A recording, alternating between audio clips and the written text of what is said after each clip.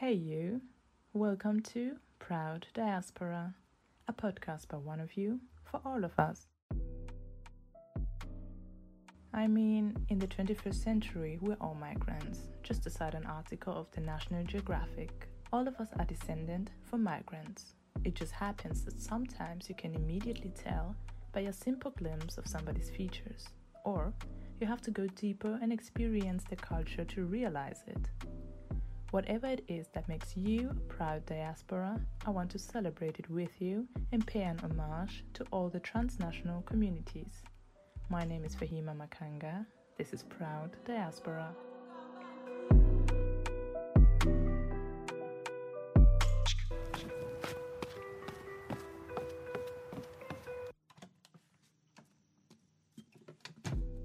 Hey Yawo.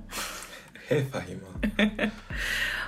It's been a long time. It's nice to actually see you again. Yeah, it's been, I think, half a year. Half a year? Yeah. 6 months or something since the summer. Oh yeah, true. Because we've been taking social distancing seriously, I guess. Exactly. Winter and social distancing. Yeah, I know. I remember. But I'm happy to see you again. Thank you for inviting me in your podcast. Have you listened to the first episode? I have, yes. Yeah. I've seen the title on Instagram and I thought, yeah, she did it. Finally. Finally, I know I've been talking about it for such a long time, but now I found a topic that actually really, really inspires and interests me. So. And a lot of us as well. Yeah, I didn't even know that there are so many people living in a diaspora, but it literally says that there are over 215 million people living in a country other than the one they were born in. Those are the numbers from the Global Diaspora Forum. Did you know that that number is larger than the population of Brazil? When you make that comparison, it seems huge, right? And 250 million people, I would not think that. I never thought about the number. Now, thinking about it, we are 8 billion, 7 or 8. So I think it's a really small part at the end of the day. I would expect us to be more traveling and mingling. Yeah, true. But yeah, I mean, how do you feel about it? I mean, you are part of the diaspora, but how do you feel about it? Do you think, do you know many people who live in a diaspora like you? Yes, definitely. I think it's kind of a small bubble.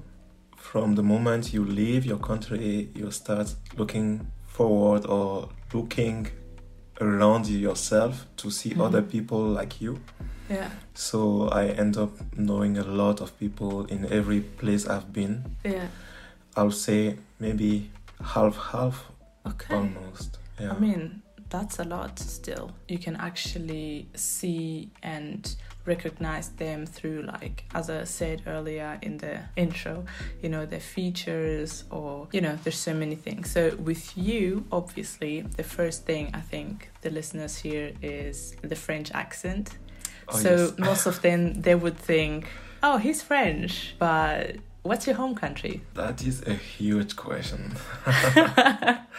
Because now every time I have that question, I think about a TED Talk I've listened to, where she was saying, I'm a local from different parts of the world, where you live in. I was born in Togo.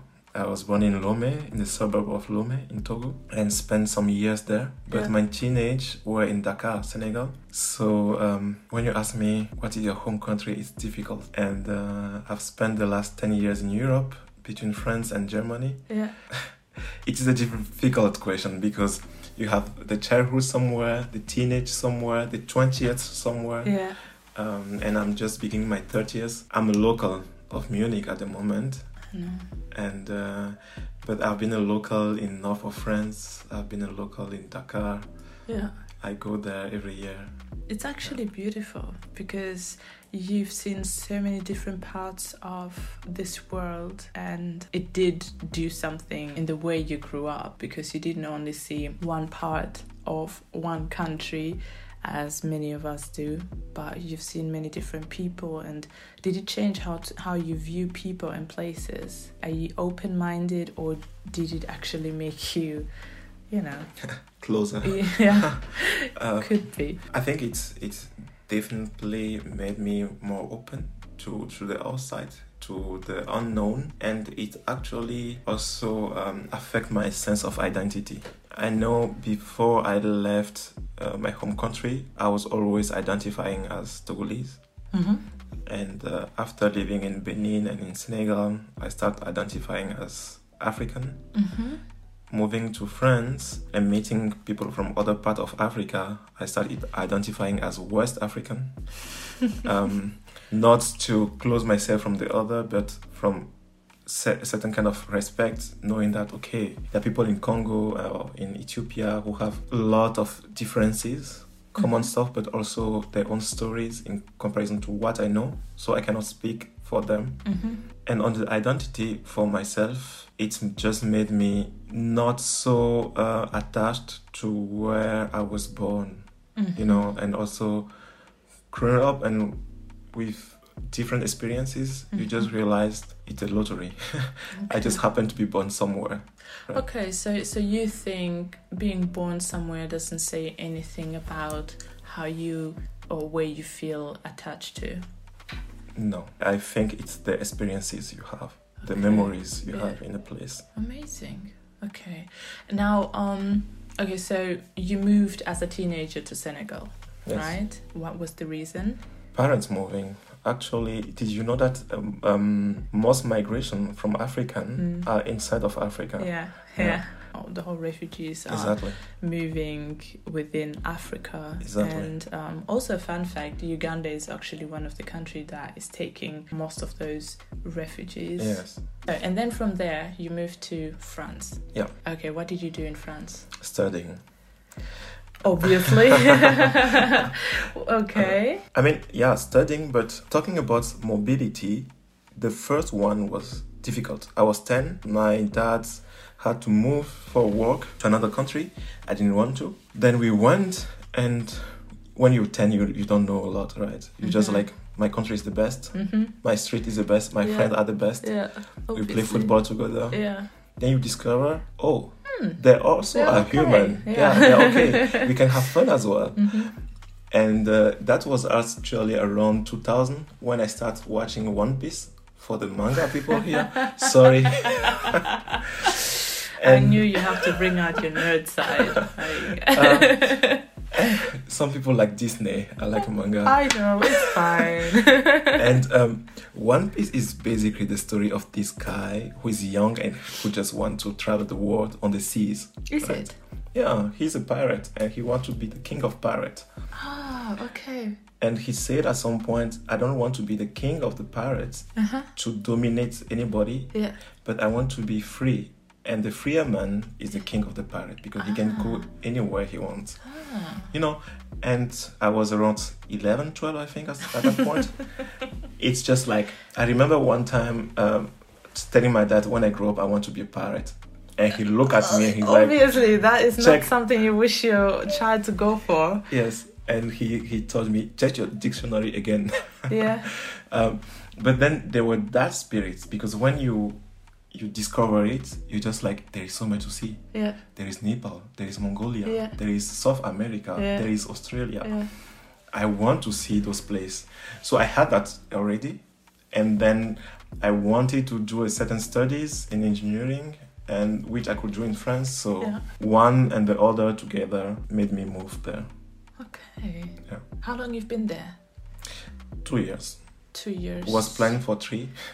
But After 2, I had the opportunity to move to Germany to do a dual degree in the masters. And for me, it was also like, oh, Germans. I had to look at that. I had to discover that country. I had to, live there to know and to make the difference between the rumors and the legends about that culture. yeah. The Deutsch Qualität and the German are cold and everything people are saying about them. Yeah. There is no sun in Germany and stuff like that. You just like... Do people say that? Yeah. There's no sun in Germany? Yeah. Okay. I remember in France when I signed up for the dual degree, one of my very good friends told me, "Why? It's cold and dark there." That's funny. And I was like, "It's not possible. The sun is all over the place, right?" Yeah. And so curiosity. I mean, it's the first one for me to hear that Germany doesn't have sun, but it's also, it's funny. It is really funny. So your family is still back in, Senegal, is it? Or Yeah, kind of. kind of. Yes, let's say Senegal. Let's say Senegal. Where are they? It also depends on what we put into family, right?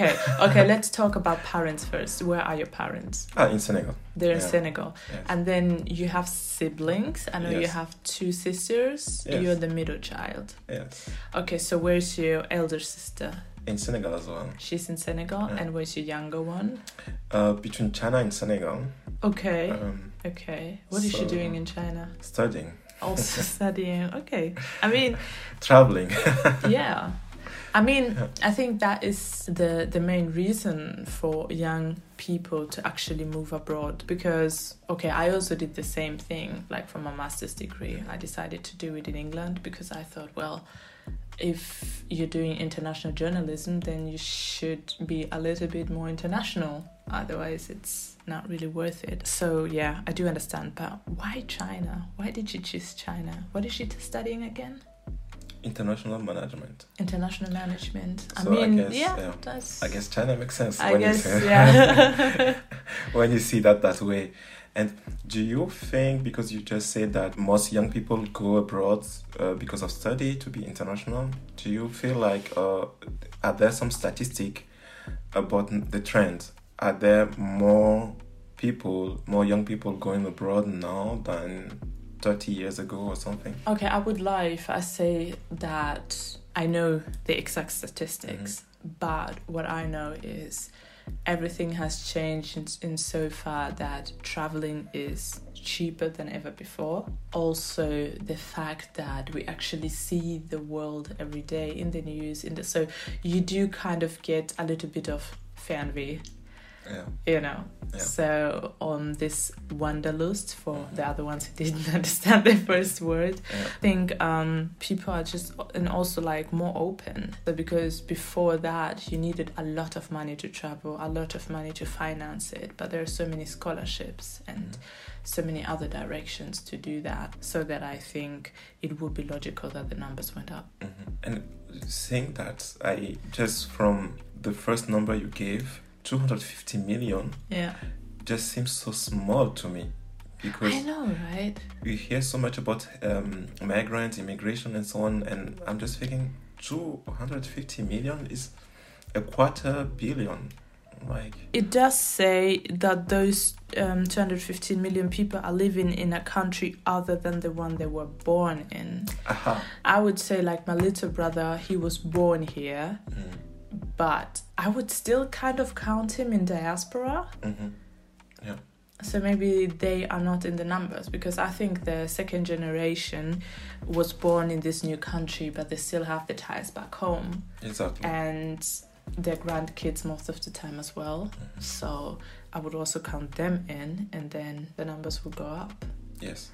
Okay, now you said just about your parents and your siblings. Where else are other family members in the world? I feel like pretty much everywhere, besides Australia. Besides Australia, everywhere. Yeah. That's great. So you always have a place to stay when you decide to visit another continent. Yes. That's amazing.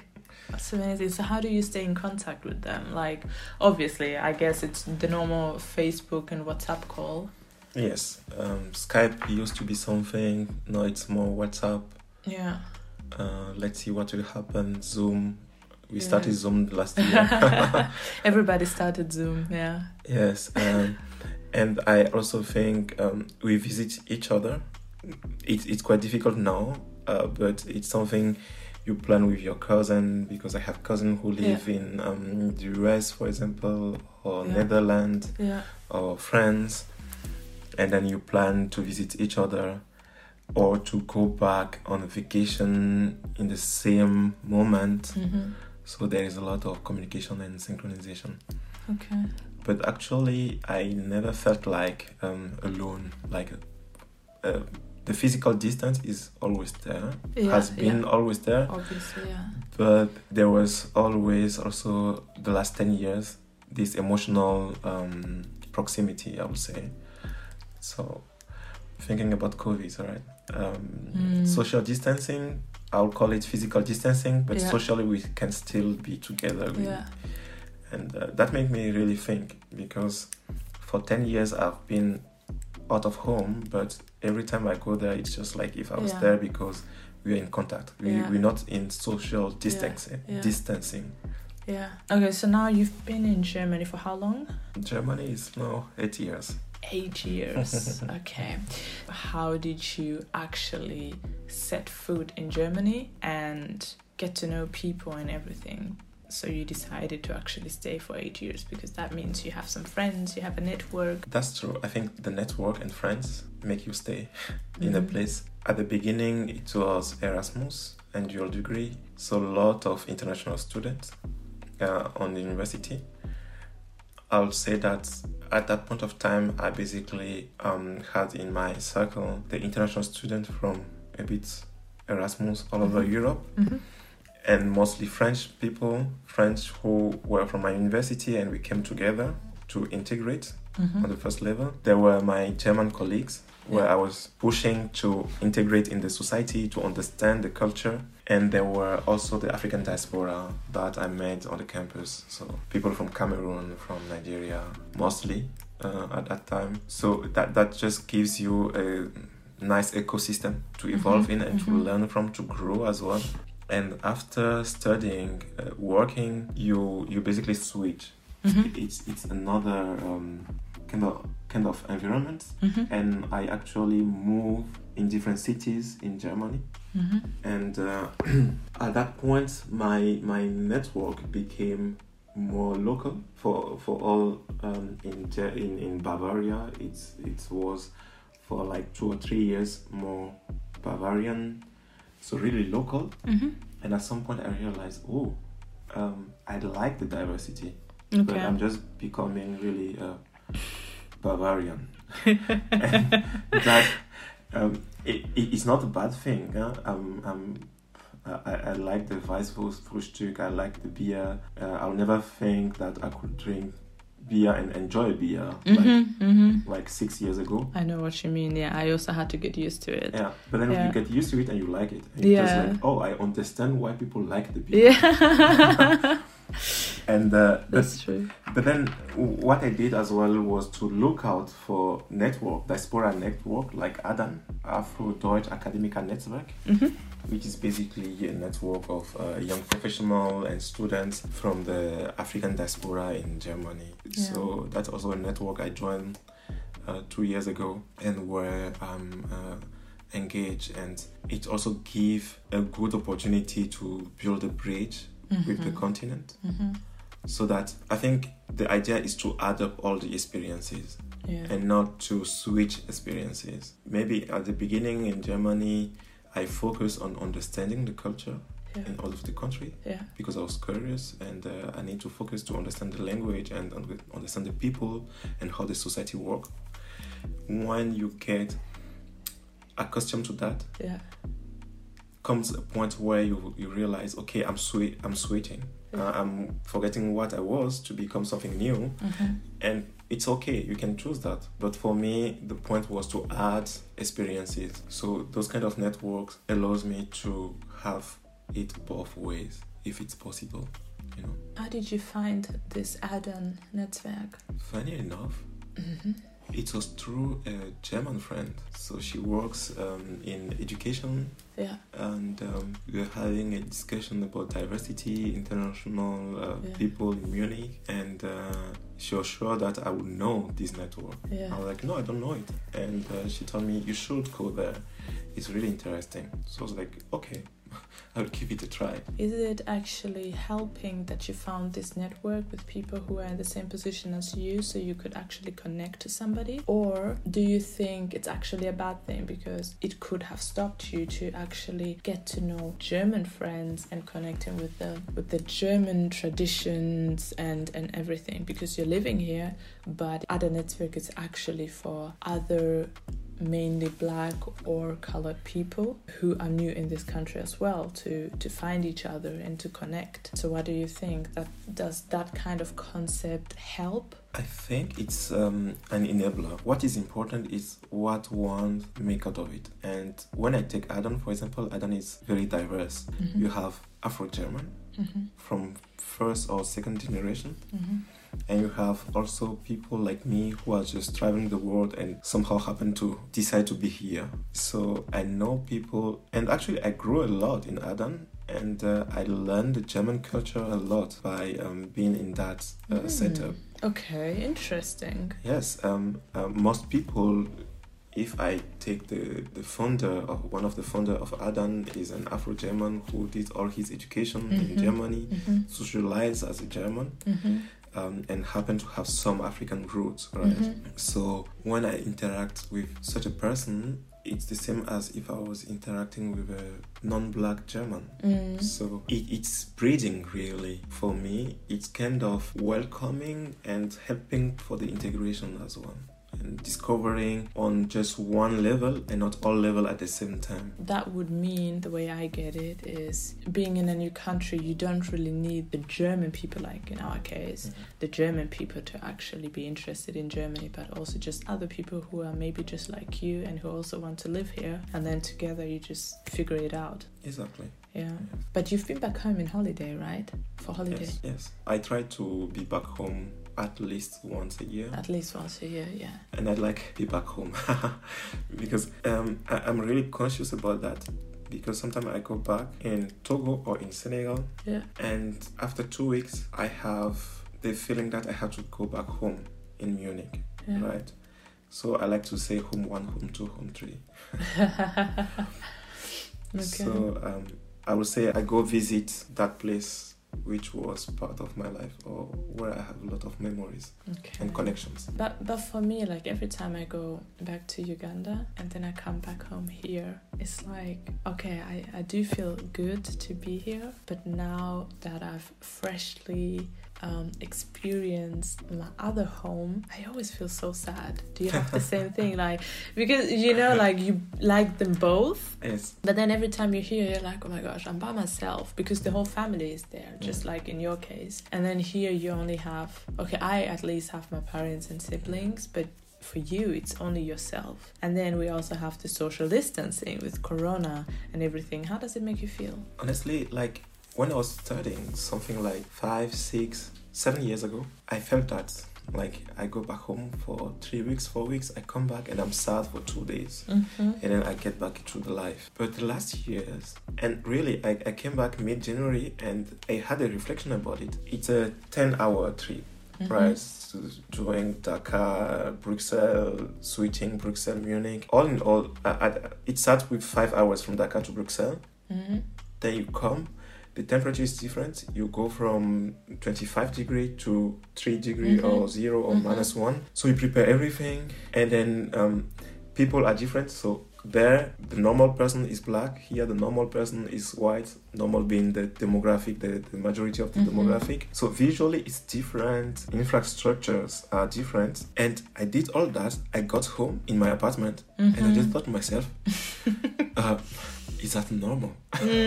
Like this switching, this ability to just switch and seamlessly. And really, I had to quarantine. So when I come to the airport, there was a supermarket at the airport. I did my grocery store, and then I came home, and then I put everything in the fridge, and that was it.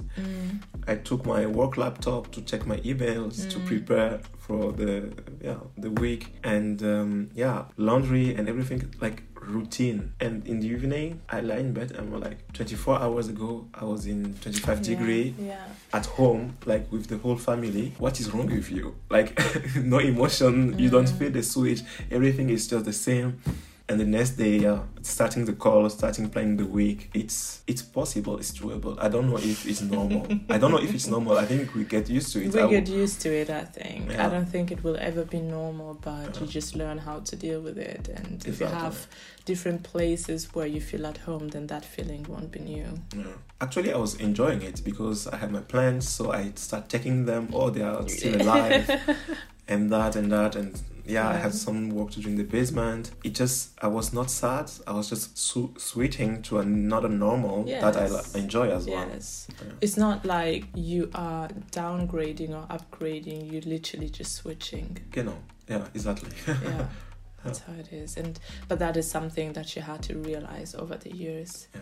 Because home is where the family is, many people say, but then you also create your own home in your new country. So I totally get what you're saying. It was a lovely conversation, to be honest. Yeah, Let's just cheers to that. Cheers. Thank you. Thanks for having me. Thank you for being here.